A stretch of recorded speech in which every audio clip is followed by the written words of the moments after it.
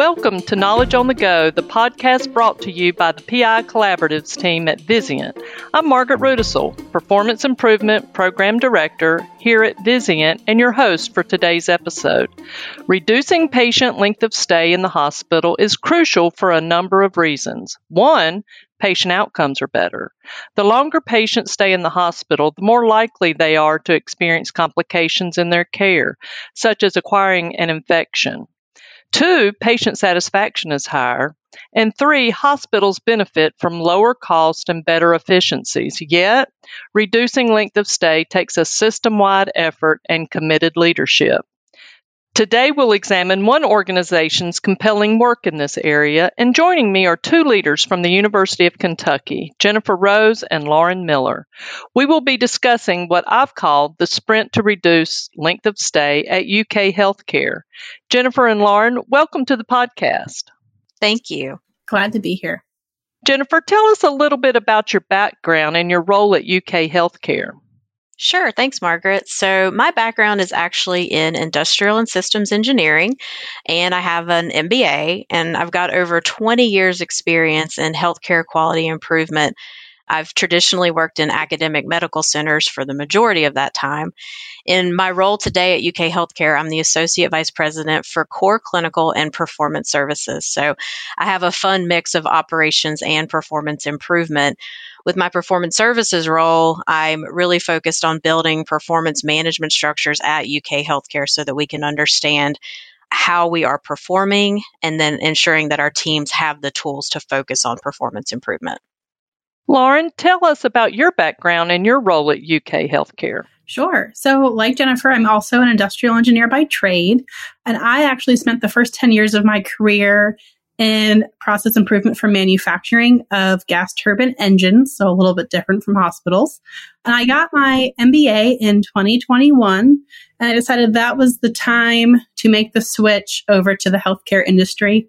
While I was in undergraduate studies, I always found healthcare really interesting, and I just felt like right when I got that MBA, that was the time to join healthcare. So today, I support UK Chandler and Good Samaritan Hospital here in Lexington, and I work as a senior quality improvement specialist for the performance services team.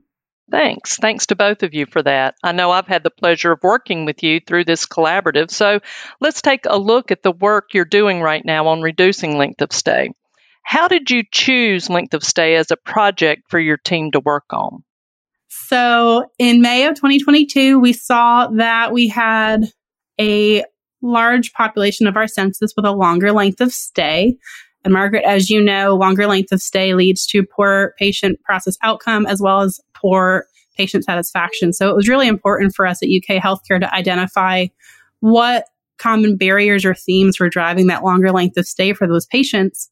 So we created a length of stay committee, and we reviewed these patients on a biweekly frequency, and we were able to determine those common themes such as guardianship or payer source or just not medical readiness of the patient that was causing those longer lengths of stay. So by doing that, we were able to create new standards and set new precedents of care for these patients so we could work around those obstacles and they could leave with a more expected length of stay. And all of that supports our vision here at University of Kentucky Healthcare to create one community committed to creating a healthier Kentucky. And so in November of 2022, our Enterprise Transitions of Care Director, Denise McCowan, told us about the opportunity to join our Vizient Collaborative for reducing length of stay. And we thought this was a great opportunity to continue doing the work that we were already doing here at UK and to do so next to our academic medical center peers. That's great. And I knew that when you joined the collaborative that you guys had already started and already had some work under your belt. Can you discuss how leadership was involved and how they support the project? I know that you went through some transitions. So how has that impacted your work? Sure, I'm happy to answer that. Like most organizations, we have our strategic plan and our strategic priorities, and we do have a 5-year quality plan that really links to all of those pillars. I will say that during the pandemic, a lot of those priorities did take a sideline, like most other organizations in the nation. And so about a year ago, I was asked if we could take a look at building a performance services team here to help really focus on shifting the culture for UK healthcare to really be that data and performance driven culture, along with having accountability for understanding performance. So about a year ago, we overhauled the quality structure. We created a performance services team. We created a new performance management process. We have an automated scorecard and a process where leaders present their findings on their performance, and it creates that accountability structure. So having those processes in place allowed us to then create more transparent and frequent reviews of our key quality metrics, like length of stay, like what Lauren shared in terms of the weekly reviews, and then understanding how we're performing with our Vizient clinical database data.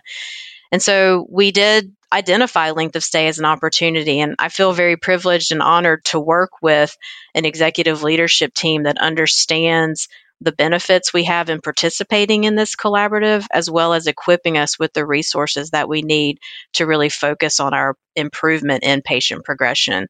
It really does go back to what Lauren said as well. We live by our vision here of being one community committed to creating a healthier Kentucky and being able to focus on length of stay. Our leadership team understands that that creates capacity for patients that need our care. Yes, and that just really explains how critical it is to have that senior leadership buy-in, because they will help drive this improvement. But let's talk about your stakeholders a little bit and your frontline workers. How have you engaged them in the work? So I can go ahead and answer this one, Margaret. When Jennifer and our leaders decided we needed to look at length of stay, we knew immediately that we really needed to be strategic with who we linked with at UK to make sure this was successful. So notably, pretty early on, we linked with, again, our Enterprise Transitions of Care Director, Denise McCowan. Her team, she supports or she manages our case managers as well as our social workers. So they live every day all of these barriers that we've been identifying. So getting with her and co-facilitating with her this length of stay committee has been really successful. And so with her insight, we were also able to make sure that we had a cross-functional team for this committee. And that consisted of physicians, nurses, her case management group, our PM and our team, our capacity command, and our data experts. So having that group at these committees to help give their perspective and insight for how we should consider our creative outlets to overcome certain barriers was always really helpful in our success. I know your team has used many performance improvement tools, but which tool gave your team the most insight? Yeah, thanks, Margaret. As you highlighted in the introduction, we're calling this the sprint to reduce length of stay. So sprints are really one of the models that we use. We focus on the IHI model for improvement. But there was a particular tool that helped us focus in on where we should have those sprints, and that's called the force field analysis. So using the force field analysis, we were able to brainstorm and prioritize those efforts that we needed to focus on and their impact to create our key driver diagram.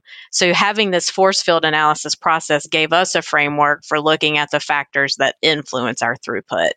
As Lauren mentioned, with engaging key stakeholders, we really wanted to make sure we used the voice of the customer. So we included feedback from those key stakeholders that she listed.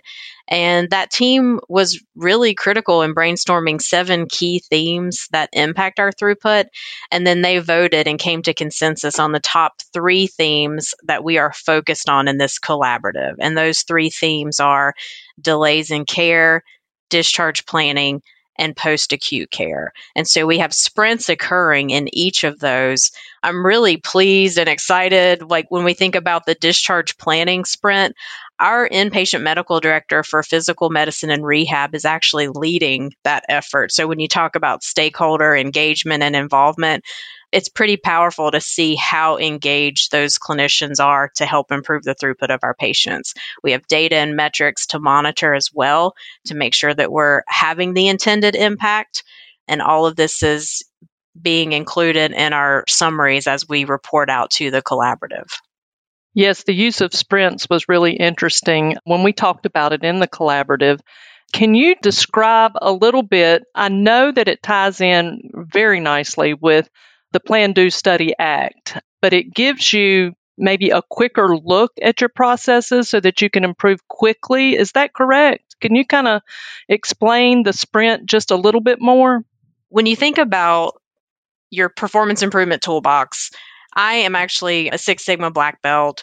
And if you're going to do a project that's a Six Sigma project, that is a very long project focused on getting to low error rates. But in healthcare, we want to see quick improvement. And so sometimes you need to pull a different tool out of the tool belt, and a sprint is really a good way to test small increments of change. So you make one change, you pilot it for 3 weeks, a month, whatever the time frame is. You have a baseline, you measure the impact to determine if that one change had an impact, and then you can move on to the next change. But the sprint really allows you to be nimble in testing different theories of change versus, going back to like the black belt example, overhauling a complete process and taking months and months to make those system changes. Thanks, Jennifer. I do have another question related to the sprints. I recall in the collaborative that you guys did a sprint, but you learned something that you needed to stop doing. Is that correct? And can you explain that to the audience a little more? Yes. So I guess a point in clarity, it was never a formal thing that we had started, but our small test of change, we realized we should not continue to push this change any further. Like Jennifer mentioned, we have our 3 work groups in this effort here at UK: delays in care, discharge planning, and post-acute care. Our delays in care work group decided that in order to reduce our length of stay, they felt if we really focused on those patients that needed a modified barium swallow, then that would be our golden nugget to make sure that we were reducing that waste, if you will, for that longer length of stay. We felt that there was a long turnaround or a long lead time in identifying the appropriate patient who would need a modified barium swallow consult, get that order completed, and then have them move along in their process towards discharge planning. So our team decided that they were going to sprint a modified barium swallow cheat sheet. That cheat sheet, we collaborated with speech language pathology and our radiology team to make sure that we understood when we're looking at a patient, does this patient meet certain criteria that you don't even need a consult, you should just go straight to ordering a modified barium swallow? Or, yeah, it would be better if you did a bedside evaluation and then you did a consult with speech language pathology, and then we would go ahead and order the actual modified barium swallow if clinician and speech language pathology indicated it was appropriate to do so. So the team created this cheat sheet. We had lots of input, lots of feedback. We rolled it out on the floor. And again, part of sprinting, we never know what we're getting into.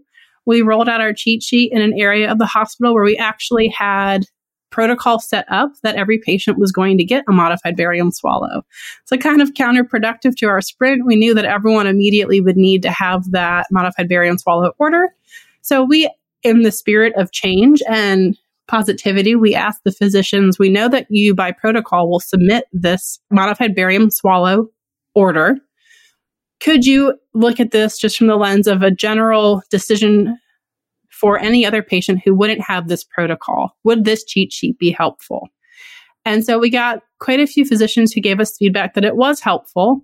And then when we sat and thought about how to scale and spread this sprint, we realized that there were other unassailable constraints in our system that no matter how hard we worked to scale and spread this cheat sheet, those constraints would put a block or put an impact, and we wouldn't be able to move the needle like we wanted to reduce that length of stay. So the team sat and reflected, and we decided, let's save this sprint for another day when those constraints have been removed, and we can definitely go back and trial it again. So while it didn't work for our reducing length of stay objective, it was still one to store on the shelf and to come back to later. Yes, it does provide a quicker learning and puts the team back into the focus where you can make an impact. Great job, guys. That's all the time we have for this edition of Knowledge on the Go. I'd like to thank Jennifer Rose and Lauren Miller for speaking with us today. And thank you to our listeners for taking the time to join us. And please look for future Knowledge on the Go podcasts. For Vizient's PI Collaboratives team, I'm Margaret Rudisill. Please join us for more Knowledge on the Go. Subscribe today. Like us or send us your comments at picollaboratives@vizientinc.com.